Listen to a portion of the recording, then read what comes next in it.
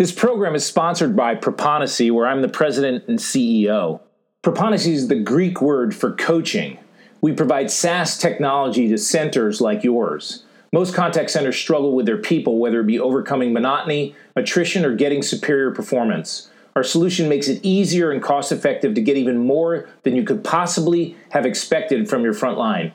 The result is loyal customers, engaged employees, and winning, provable, profitable results. You can reach us at proponisi.com. You are being forwarded to the Contact Center Coach.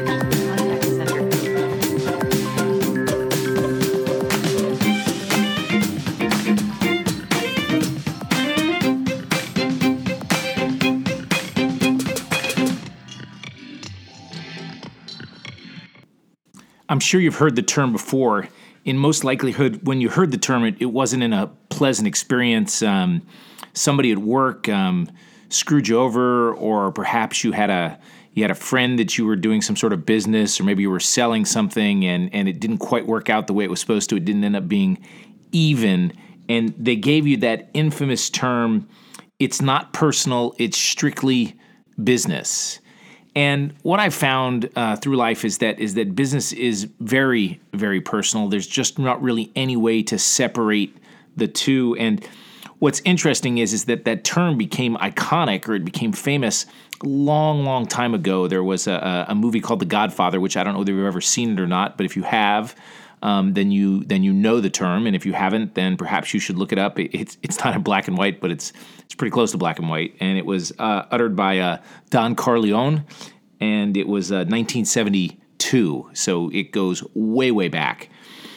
And the term, of course, describes the fact that this isn't about you, it's about business, and that somehow or another there's a separation between what happens in business and what happens to you. And yes, the company is not a person, and what happens in the business is the business, but it's always connected to you if you're connected to the business or connected to that particular circumstance. And I always find it somewhat ironic that you'll run into people in the in your business world that it's very, very personal for them, because it is all about them and everything revolves around them. So it becomes very, very personal. And I'm sure you've met that person before, where they say, enough about me. What do you think of me? And it is totally, completely personal, because all of life and all of business and all of everything revolves around them. Well, I'm going to jump off that concept, and I'm going to talk all about you, or all about us, or all about the individual. And I thought today we would just focus on you and getting a promotion. Do you want a promotion? Are you looking for a raise? Of course you are. We would all be crazy not to want a raise and promotion. Of course, we all want world peace and an end to hunger as well. Let's be clear, a promotion and a raise are solely the responsibility and authority of your boss and company.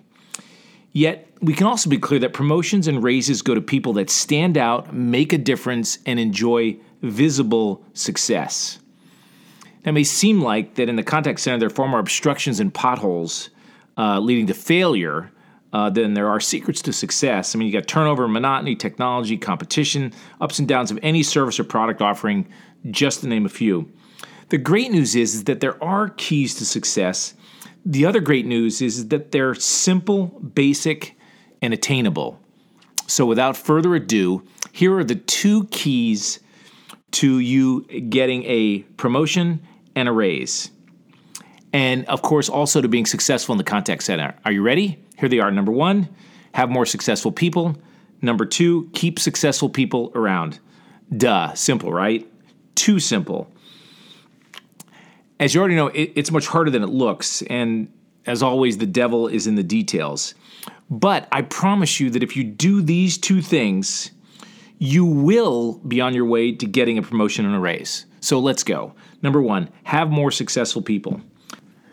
The shortcut to having more successful people in your organization would just be to hire the right ones, right? Hire perfect employees. Every single one of them is really, really smart and really, really bright. They show up to work on time. They never cause any sort of a problem. They retain all of your product information.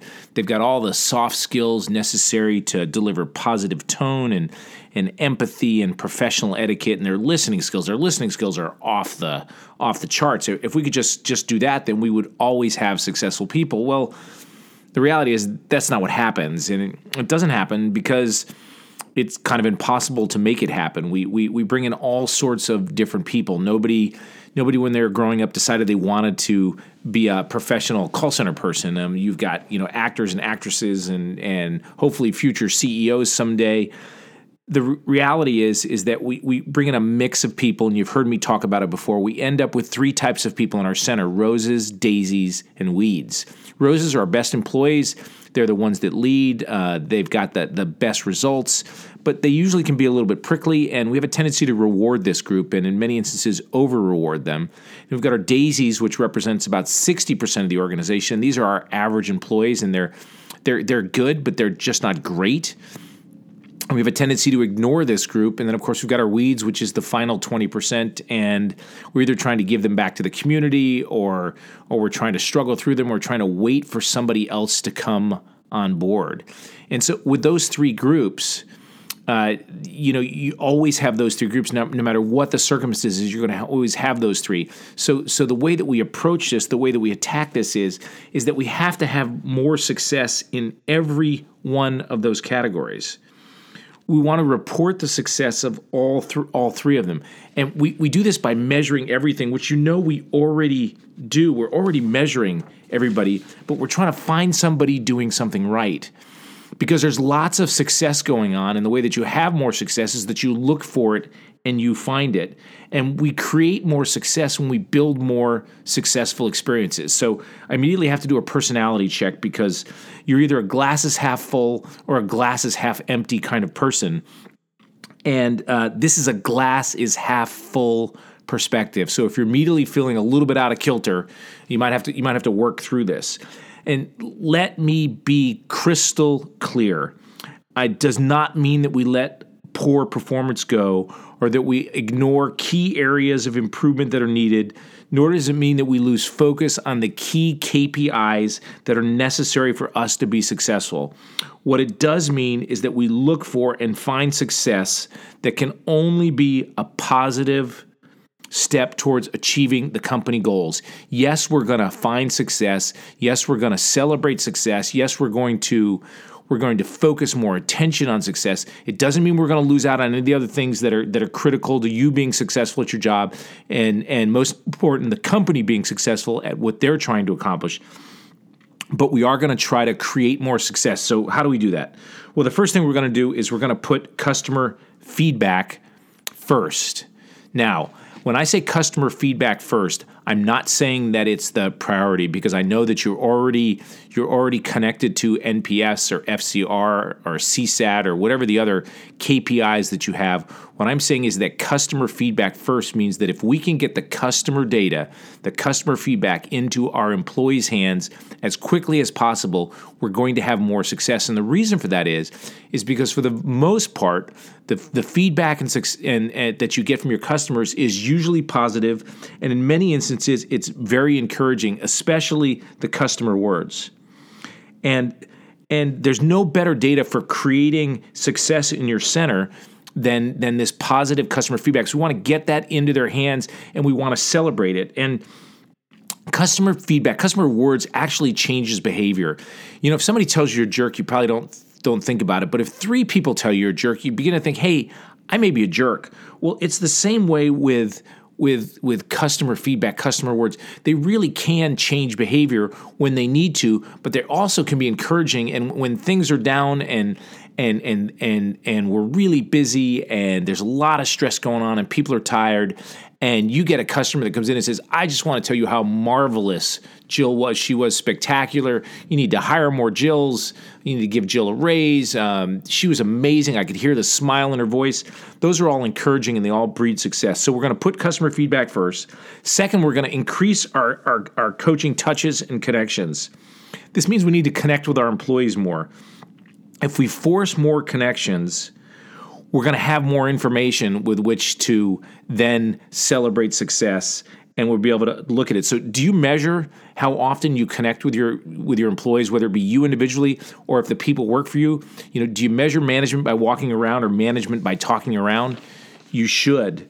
And the reason for that is because it really does make a difference how often you connect with your employees. And I'm not talking about team meetings or one-on-ones. Those are very, very important. But it's those times when we connect that just the walk-up connects or the talk-up connects where we really gather that extra information. And that extra information really makes a difference in our ability to be able to learn more about the employee and create more coaching connections. Now, if your first thought is, well, Michael, that works really well, except the fact I can't walk around to anybody anymore because they're all my employees are remote, which means I need to do management by talking around, and I have to do it over the phone. And my thought is, well, oh my, that's got to be hard because now you've got to make this connection, make these professional relationships, and all these things over the phone. It's too bad we didn't have professional communicators that could do that. Oh, yes, we do have professional communicators. That's you. You're a professional communicator because that's what you do. Your business and profession is talking over the phone, and there's probably a pretty good chance that you already were someone who talked over the phone. So you're the perfect person to make this connection with your employees and to do that with them. So I think that that's something that you're capable of doing, and you should be able to do. So you can go for that.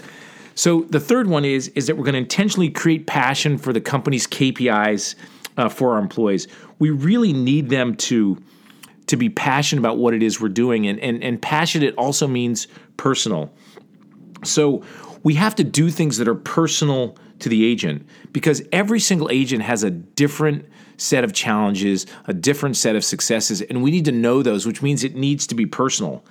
And we have a tendency in the organization to embrace diversity, yet we treat everybody the same, but we can't achieve the success we want if we treat everybody the same because everybody's individual. And so we make sure obviously that we're fair and we're equal and we're doing all the things we need to do there.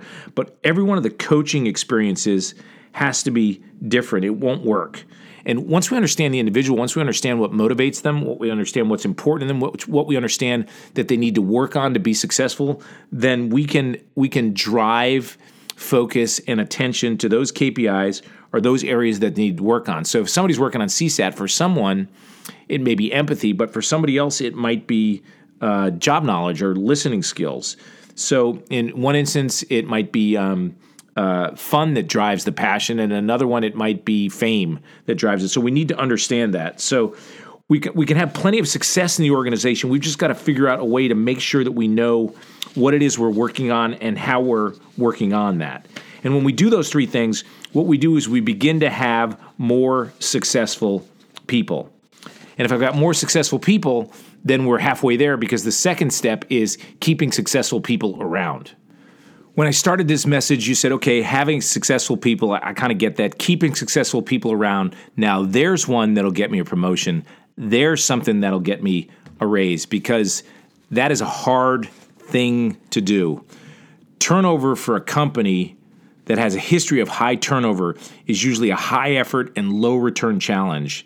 The key to reducing turnover is reducing the turnover of everyone in the center. But most important, it's reducing the turnover of the successful people. The people that aren't successful, we want to control their turnover because they're probably not going to make it, but they need to not make it when we're ready to have them not make it because we've got to get somebody else up and running into their seats. And in this particular time period, it's pretty hard to find new people. And so we want to control the turnover of the people that we don't, but we want to reduce the turnover of successful people who say, well, I'm not sure that can be done. Well, yes, it can. I've got a client right now that has about 300 people in their center. And over the first 6 months of this year or 7 months, 6 months of this year, they've got overall turnover in the 20s, but their top 100 people, they've lost like 3% of those people. And their top 150 people, they're like at 8 or 9%, and all of their turnover has been at the higher end. It's still higher end turnover, but they've been able to hold on to their successful people. If you can hold on to your successful people, that's a winner. That's something that you can bank on. That's something that people will notice. So So in order to keep successful people around, in order to keep them around, we have to connect them to the company, to their supervisor, and their peers. We need to create a reason for people to want to stick around. Remember, people tend to repeat things that they do well, right? So if we get them having success at their jobs, we create a successful employee. It makes it easier for them to stick around. And we achieve this first by connecting them to the company. Well, how do we do that? Number one, we have to focus on the individual. Listen, everyone's dialed into the same radio station, WIIFM. What's in it for me? I've already told you that nobody ever really grows up wanting to be a contact center agent. So the point is that we need to understand what the story is associated with that employee, and we need to figure out how we take that story of the employee and allow them to achieve and embrace success at our company.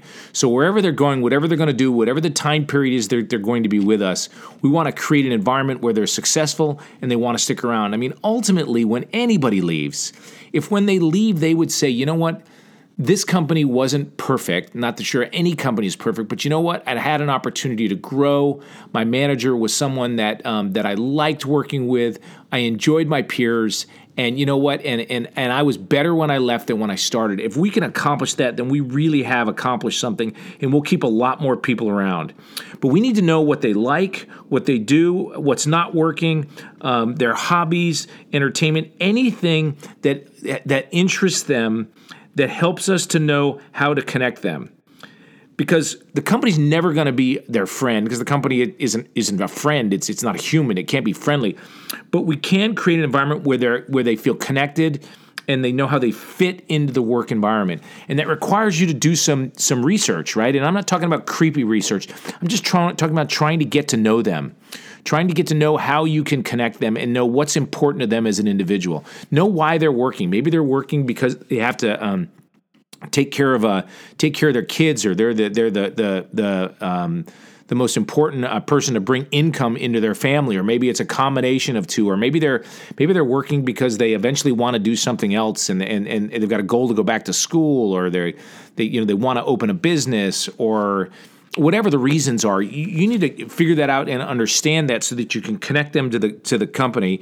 And connect them to the people in the company. And we do that by knowing a little bit more about them, because if we focus on the individual and we know them, then the second thing we need to do is to connect them to the people in the center. And when we do that, we create a bond that builds relationship. And when we build relationship, we get people to leave, at least not right away. Turnover is going to be inevitable. But if we can just delay their departure, whether it be days, weeks, months, or years, every extra day we get with talented people is a win for the organization. You've heard me talk about this before, but any sort of connection that we can make, whether it be we open up and understand who's a Friends TV show fan, or a Game of Thrones fan, or who likes dogs and who likes cats, or anything that allows us to connect people together to show things that they have in common. When we do that, we create connection. Just think about arriving at a national convention and meeting somebody from your home state, or maybe even a fellow Dallas Cowboys fan. You feel some connection to that person in a sea of strangers. This is really what we're trying to accomplish in the center. We're trying to connect them up. And of course, when you're a supervisor, you're also trying to find something that you have in common, something that you can talk about with them on a regular basis. And maybe you have nothing in common with them, but because you both have different hobbies, or you're into sports, they're into music, whatever it is. But I promise you, if you dig deep enough, you will find something that you have in common with anyone. Hey, you and I both have something in common in the fact that odds are pretty good you can hear and I can talk. So we have that in common, because I can talk and you can listen. And you know what's crazy is I also can hear as well. So we've got that in common. And so odds are pretty good we both live in the United States, and if not, then we both live in the world, or we live in the Northern Hemisphere, or whatever the combination is that you want. There are many ways to create commonality, and once we make those connections, then the third thing is we create opportunity for success and experiences together. Because now what we can do, because we've got belonging to the organization, I'm not trying to trick them or fool them. I'm just trying to create a shared experience to build a bonding that's normal, that goes beyond just getting a job and getting a paycheck. A great example of this is childhood camp. I mean, I don't know whether you ever went or not, but if you did, whether it was a good experience or a bad experience, you're most likely bonded to the people that went. Maybe it was the awful bus ride or the horrible food or a scary counselor. Might be the huge tire swing, the rock diving or scary stories at night. Whatever it was, you have a connection with someone immediately because of your experience. And this is whether you went at the same time or you went years later. It's magnified it because you experienced it, and it's even more magnified if you experience it together. So how do we make this happen in a contact center? How do we get this connection to occur? Well, number one, we have to shake things up. You have to shake things up. If that makes you uncomfortable, you don't have to be, because we can shake things up and not create any sort of huge roadblocks or unnecessary extra work. We want to find ways to look at the business through a different lens. That lens is connections and new groupings of your employees. So we could staff priority based on TV shows. Game of Thrones first, Big Bang Theory second, pick your third show third. We could run our next contest between dog lovers and cat lovers. We could create new supervisor groups based on early risers and late night people. You get the idea. By changing the way we look at the organization, we embrace the different interests, the different pursuits, and we put people together. Second thing is we pursue any sort of connection that we can. And that means that we engage games and training and coaching that uses the connections, that creates any sort of stickiness that lets people stick around. So if I'm in a game with you, I may not leave that game if we're winning or I'm competing with you. I may stick around just for a little bit longer because you beat me last time, or I want to beat you this time. Now what does that mean? Well, maybe there's a new job opening somewhere else, and maybe I saw it, but I don't pay attention to it because I really want to finish this game. By the time I finish the game, perhaps that job has gone away. And all we're trying to do is to keep people around for a little bit longer, and obviously to connect them more. And if we do that, they may stick around a little bit longer. And so we need to be constantly looking at new ways and new ideas and new ways to connect people and bring them together. Because when we do that, we create a reason for people to stay, to perform better, or to simply have more success. And a final way that you do that is to just create legacies. We need to create and celebrate some legacy achievements. These are the kind of achievements that leave a mark on the center. These are called tombstone achievements, right? They're the kind of things that you leave a mark when you left. So if you measure customer experience, and you should be measuring customer experience, 10,000 perfect scores, or maybe it's 100,000 perfect scores. How many has your center had this year? How many perfect scores in a row are your employees getting? How many hire Marys or give Mary a raises do you have? When they get a lot of comments like these are important to your business, you should memorialize them. Number of grades that they get, perfect attendance, adherence, sales, and of course, years of service. Just a few of the areas that you can measure legacy achievements. Be a place where a person can come to your center, make a difference, and be recognized for their contribution, and really be recognized for their contribution when they make a mark on your organization. Everything about work is personal. No matter what anybody says, no matter what the Godfather said or Don Corleone says, business is always personal.